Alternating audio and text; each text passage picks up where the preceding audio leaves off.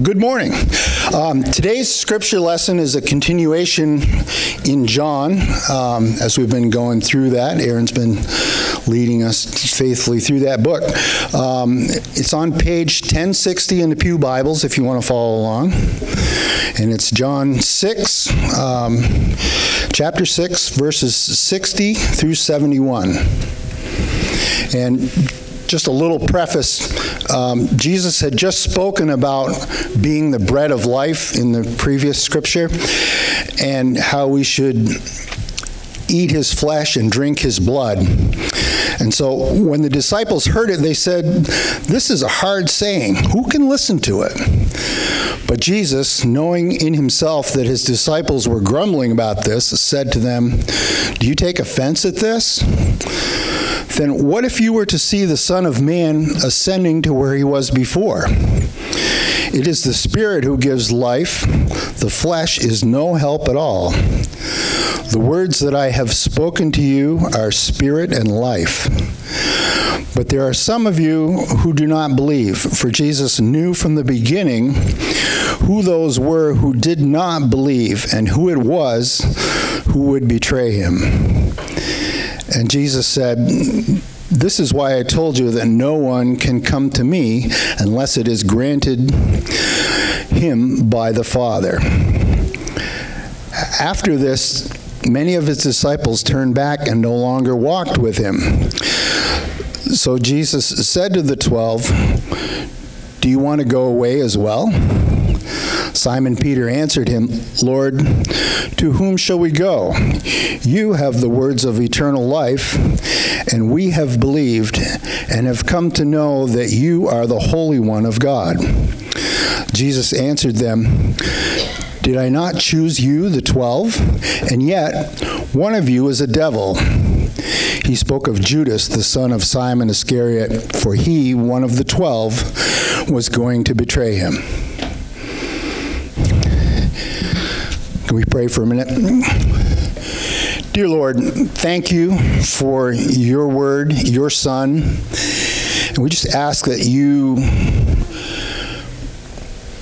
bring us to a full understanding of what it is that you would have us learn from this passage in your Holy Scripture. We pray that in Jesus' name. Amen.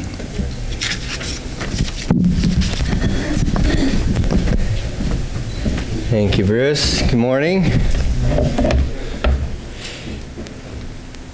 That is on. Well, I had a very proud moment this last week. I was talking to a prospective Vermont Law School student, and they thought I was from Royalton, Vermont. I was very, very proud. She was from Illinois, so she had no clue what she was talking about. She couldn't tell what the difference is between a true Vermonter, like many of you, and a transplant like our family. And she was completely unaware of the quirkiness of us Californians. And I'm sure that many of you have had a good laugh at our family over the last 2 years. I heard that the ground shook a couple weeks ago up in the Upper Valley from something that nobody knew what it was. And it really doesn't bother us when the ground shakes, even if the whole building shakes. We are weird from Californians. And just in case you didn't know, Californians do like winter. Sometimes they need to wear sunscreen, but they also like to watch the snow from their televisions. You've probably heard myself or even one of my kids, regardless if you're a man or a woman, say, "Dude." It's okay to do that if you're from California. But when we returned a couple months ago, we came out of the airport. It made me realize I do not want to ever live in California again because the freeway was a parking lot. I don't know how anybody could do that. We love being here. This is home, and every day we learn more and more of what it's like to live here, to be here amongst all of you. And I think we can all admit our family will never be Vermonters. We aren't having any more kids so that we can have a Vermonter in the house, even though they'd need a couple more generations. But you, knowing us, know that we are Californians. Because you know where we came from, you know how we act, We're trying to contextualize our lives to live here in this great state amongst you all, and you guys have helped us a lot. And so this morning, how it connects to our passage in John 6, we've seen the crowds. And they seek and they question.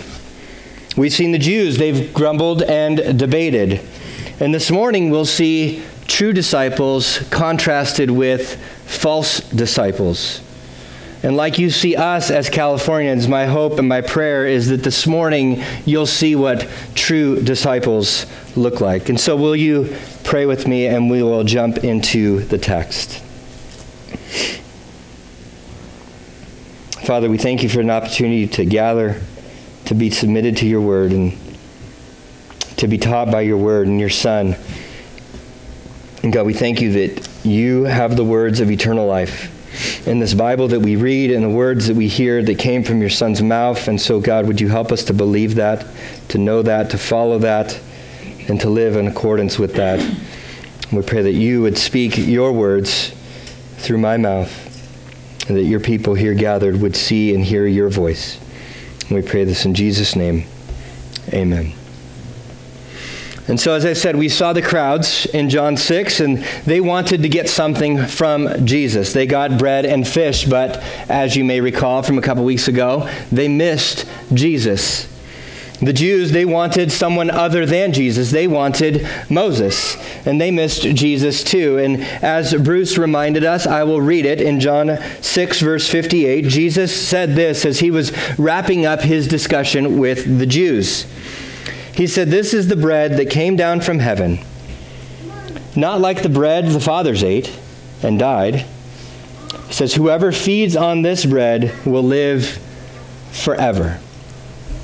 And so symbolically, Jesus is telling them and us that we must be sustained by the Word made flesh, not by what he provides or what we want him to be, but be sustained by him specifically. And so being sustained by Jesus is better than what we get from him. It's better than Moses because we actually get God in the process, who is and meets our greatest need.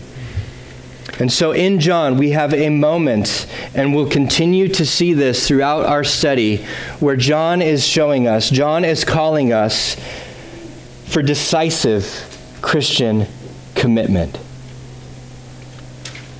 So let's look again at verse 60. When many of his disciples heard it, they said, "This is a hard saying. Who can listen to it?" But Jesus, knowing in himself that his disciples were grumbling about this, said to them, "Do you take offense at this? Then what if you were to see the Son of Man ascending to where he was before? It is the Spirit who gives life. The flesh is no help at all. The words that I have spoken to you are spirit and life. But there are some of you who do not believe." For Jesus knew from the beginning who those were who did not believe, and who it was who would betray him. And he said, "This is why I told you that no one can come to me unless it is granted by the Father." And as we see in the next verse, after this, many of his disciples turned back and no longer walked with him.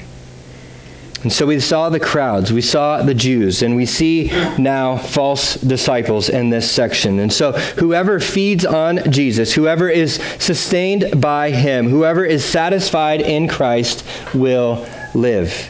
And those words were hard for these supposed disciples to hear. Disciples, they are students. They're students of Jesus, and they were not just passerbys or visitors. They've followed him. They've walked with him. They've learned from him. They've seen what he has done now for 2 years. I don't think that this word disciples refers to the 12 because they are specifically called out in the next section, but they've walked with Jesus for some time, and they're getting to things that are hard for them to understand and believe. And so just like we are good at grumbling in 2022 America, these disciples are good at grumbling as well. And they're not grumbling about gas prices. They're not grumbling about politics. which is another sermon for another time, but this is hard for them to understand, and they are grumbling about it. Their hearts are hard because these are not true disciples. These are false disciples.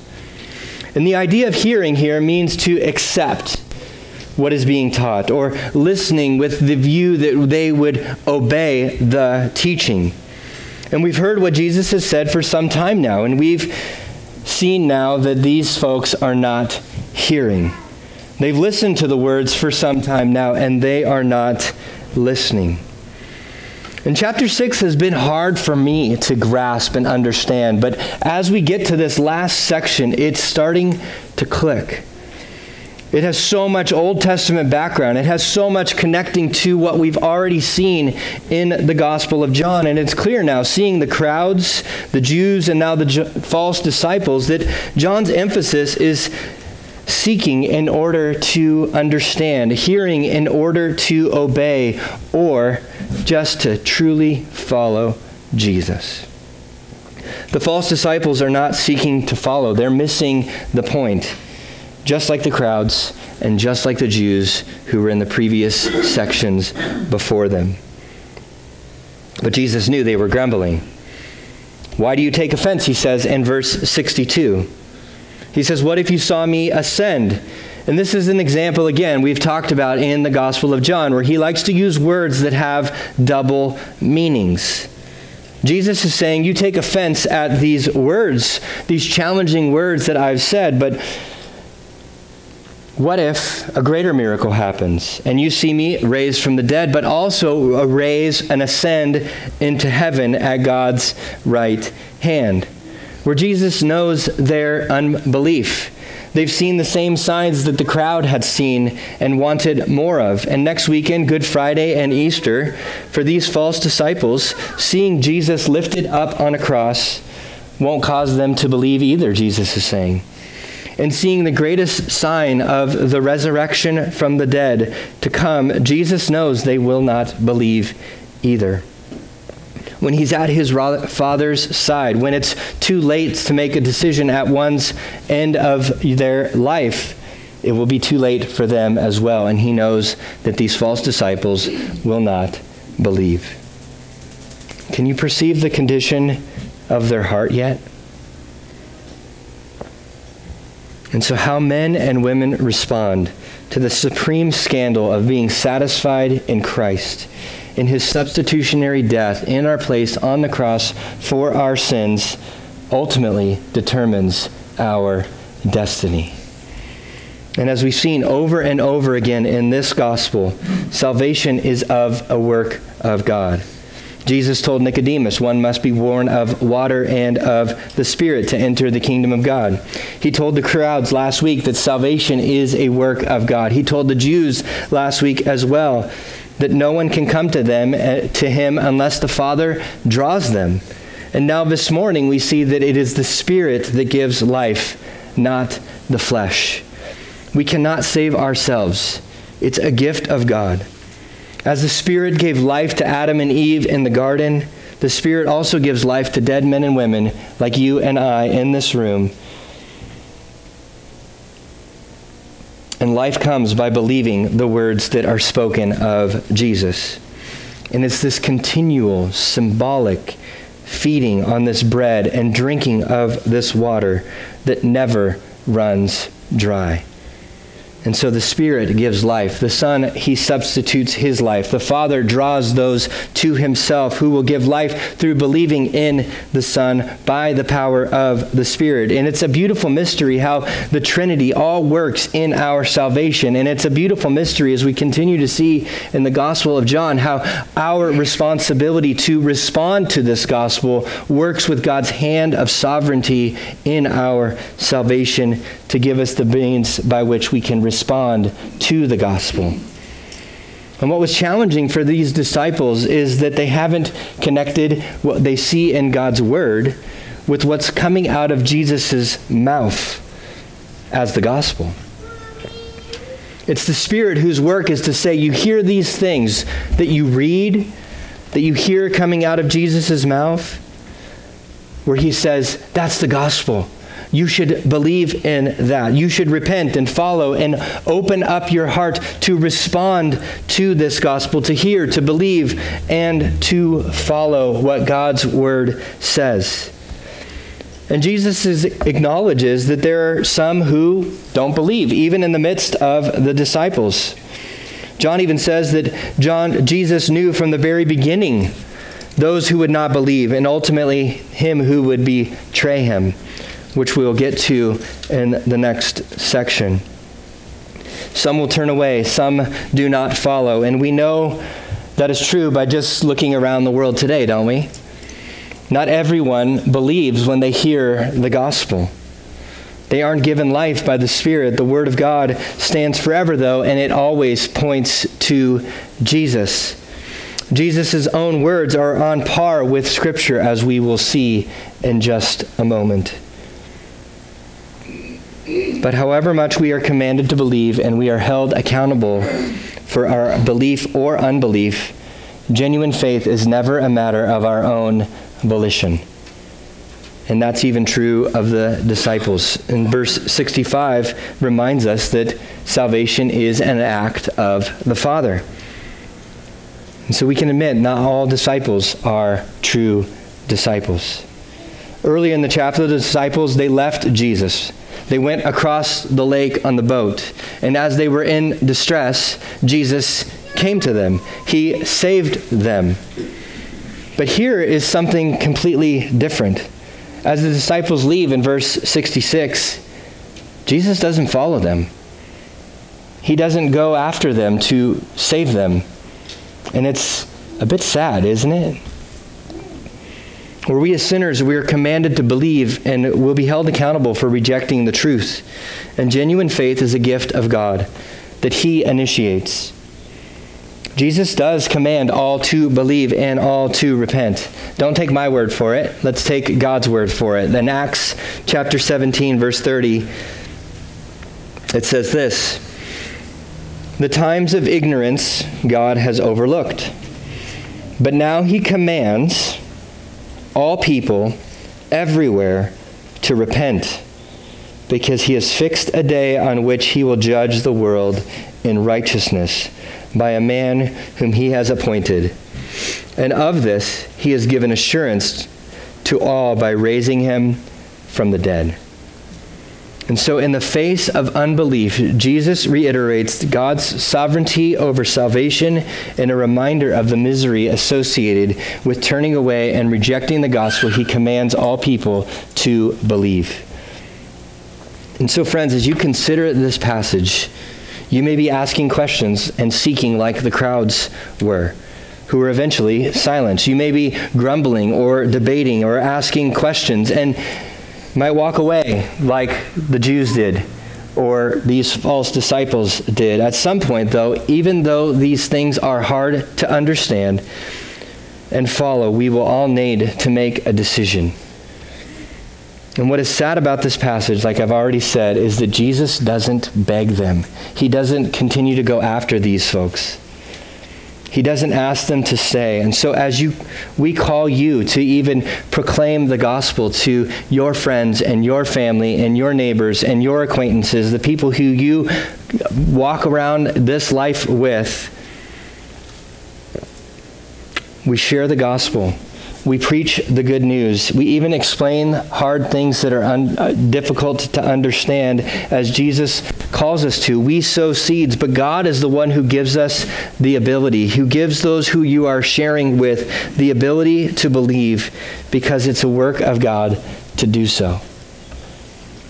If you've seen in my office on the whiteboard, I have 3 steps of evangelism written down on there. I don't remember where I read it or where I heard it, but the first step is to initiate with people, where you engage with them, you talk to them, you just listen to them, you have a conversation with them. The second thing is, as you are listening and talking with them, you invest with the gospel, where the gospel can speak into their life, the good, the bad, and the ugly. The challenges and the joys of life can all be addressed with the gospel. And so you initiate, you invest, and the third piece is that you just invite them to Jesus. And even though you or even they may not understand everything completely like these disciples, God's word is clear. God's word is knowable. God's word is sufficient for salvation. And so allow God to work. But I do know one thing. God will not work to save people without a gospel presentation, without a gospel proclamation. And so we must share the gospel for sinners to be saved, just like someone shared it with us at one point. And so as a Christian, it's a great reminder to also ask yourself, and ask God rather, to help you to hear well, to help you to follow diligently, to worship wholeheartedly, because life is hard and trials will come. And so friends, it's not a matter of if trials will come, it's just a matter of when trials will come. Where Jesus was rejected by these students who followed him for years, we too will be rejected, especially by strangers who aren't part of God's family. And it's also true that sometimes, sadly, people we think are disciples aren't truly disciples. You may even know someone like that. But John, the gospel writer, he wrote this some years later in 1 John chapter 2, verse 19. He says, "They went out from us, but they were not of us. For if they had been of us, they would have continued with us. But they went out, that it might become plain that where they are not of us." And so rejection will come when things get hard. And so friends, they rejected Jesus, and it's okay if they reject us who share the message of Jesus. Rejection of Jesus has been happening for 2,000 years. We will know who the true disciples are by those who remain to the end. And as for you, Christian, my call to you is to endure. Jesus will never cast you out. Remember, like we talked about last week, he loves you. And when life throws you a curveball like it's probably done dozens of times over the last 2 years, and will probably happen again, we need to continue to call each other to endure. Where COVID has been a challenge, politics have been a challenge, relationships have been a challenge, and if you're anything like me, you've probably questioned things spiritually as well from time to time over the last couple years. Jesus didn't beg these disciples to stay, but it's a watershed moment in this gospel. After this, in verse 66, it says they turned back.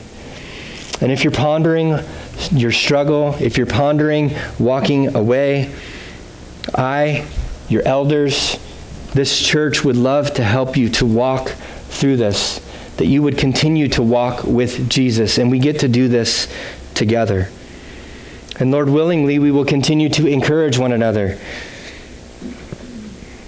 And as Peter encouraged the disciples, we'll be able to remind ourselves of who Jesus truly is, and we can become and continue as true disciples of Jesus. So let's look at verse 67 through the end of the chapter.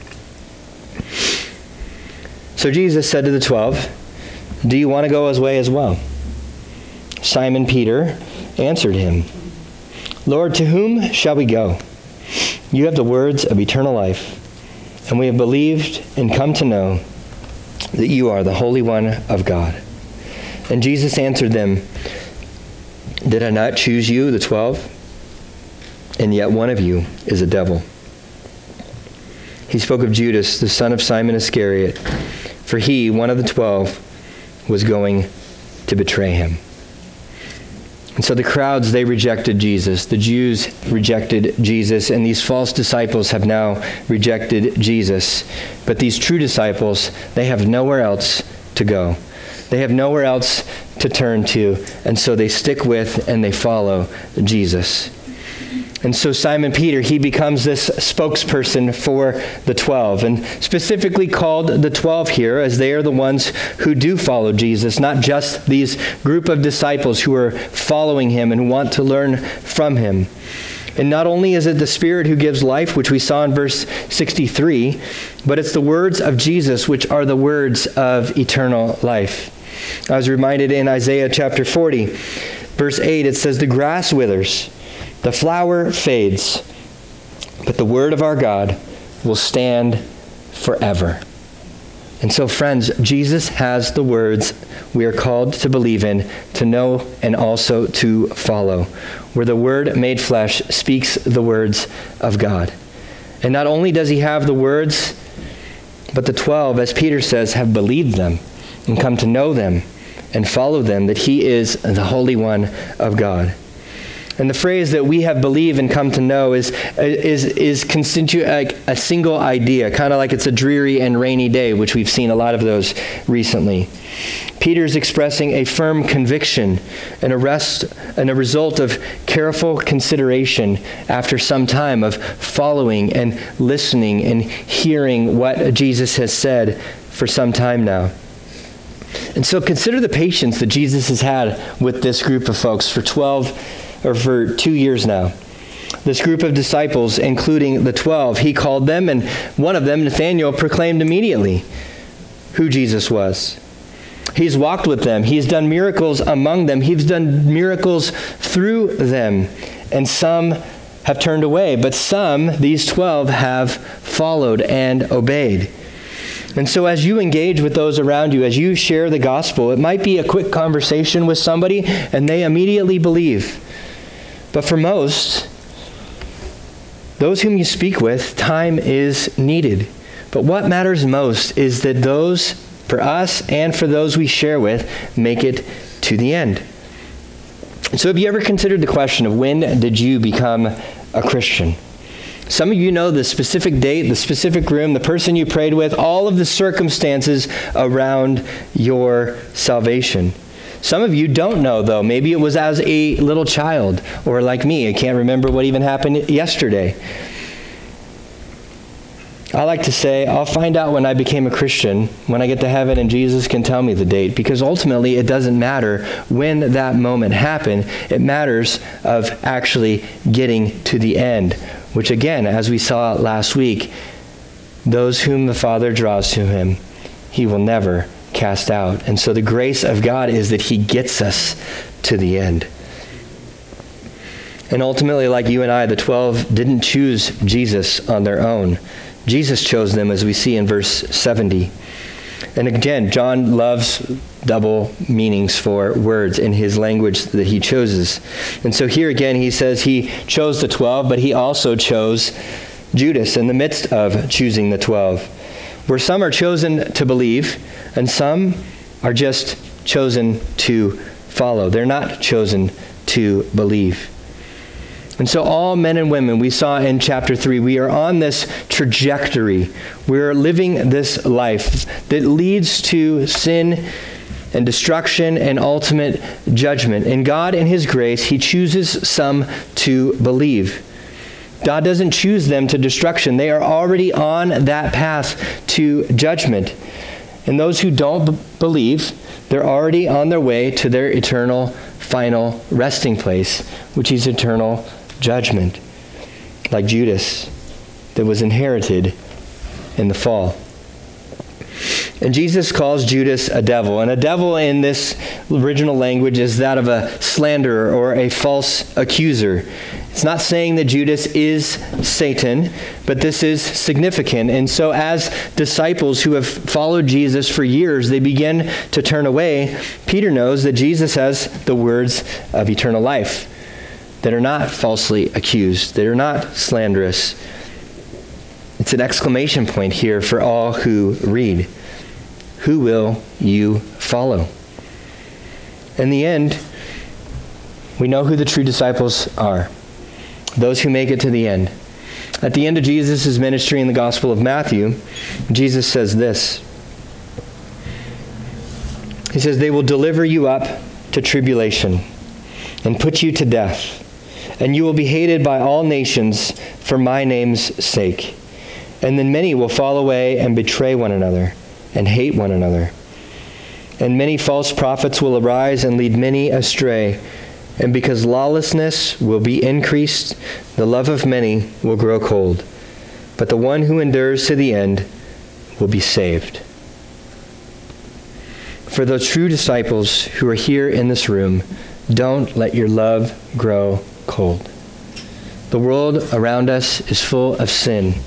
The doubts in your head, the temptations of the enemy will be like a fire extinguisher at continuous moments throughout our lives.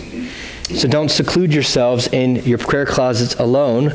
We still engage with the world around us. We engage with each other, and we help to invest in each other so that our love would not grow cold. Yes, there is value in spending time with Jesus by yourself, but there's also significant value of growing together in godliness together because Jesus has the words of eternal life. And so reading your Bibles helps to not let your love grow cold. Your Bibles will show you how to follow. And we get to come alongside each other, to continue to push each other into God's word, to get us to the end. And the Bible reminds us again and again when we fail that He will never cast us out. He has grace upon grace. We can never out-sin His grace. And we will continue to preach through books of the Bible and share the gospel here on Sundays and direct you to your Bibles on Wednesdays. On Wednesday nights right now, we're spending some time going through a series on spiritual disciplines and helping each other to be disciplined, not in that which saves us, but working out our own salvation and giving ourselves to things that will help us to grow in holiness and godliness together. And we get to do this together with the folks of Cornerstone. We get to do it with our brothers and sisters from East Randolph, where the 12 had each other, and we too have each other to help us to make it to the end. We live in a culture of fast-paced information, even in Vermont. Microsoft, they did a study that a friend reminded me of recently, where from 2000 to 2018, the human attention span went from 12 seconds to 8 seconds. Neither one of those is a long time, but it's a 33% reduction, which is huge. Discipleship is a long process. It'll take time. And Jesus has the words of eternal life. And the world around us will give us bite-sized information. It'll call you to be distracted all the time, to veer off from what you should be giving yourself to the most. If you read your Bibles for 12 minutes a day, you can finish in a year. I spend a lot more than 12 minutes a day scrolling through web pages or scrolling through a social media feed, reading the news. I think we can give ourselves to 12 minutes a day in reading our Bibles and even become a church that is devoted to being in God's Word and even getting through it every year. The church has gone from 10-minute Bible reading plans to 5-minute devotions to 1 minute in Scripture. As a friend joked the other day, it's 30 seconds is coming. Friends, He has the words of eternal life. This Bible in front of you is the words of eternal life. You cannot give yourself to it enough. Discipleship takes time. The end will come, and we will be faced with the same questions that these disciples faced with over and over again. Is Jesus who He said He is? Will you follow?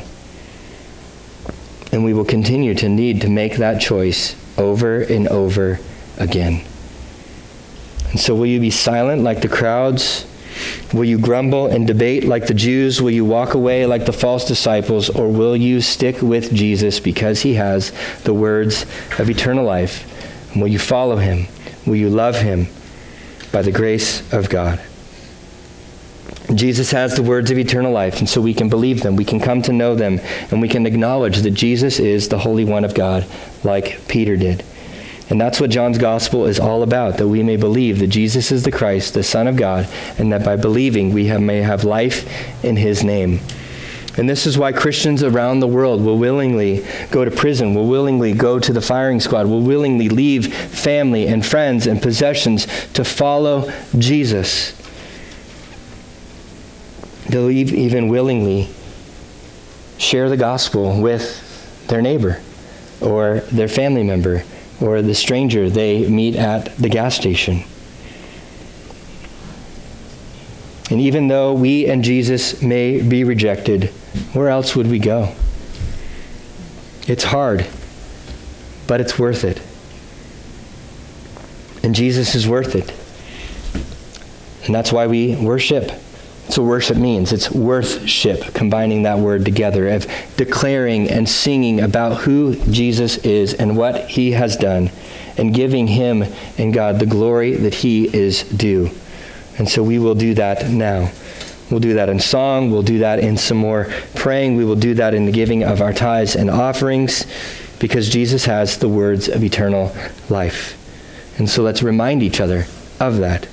Let's help each other to endure. And let's believe and come to know more and more of who Jesus is and what he has done, that he is the Holy One of God. So would you pray with me?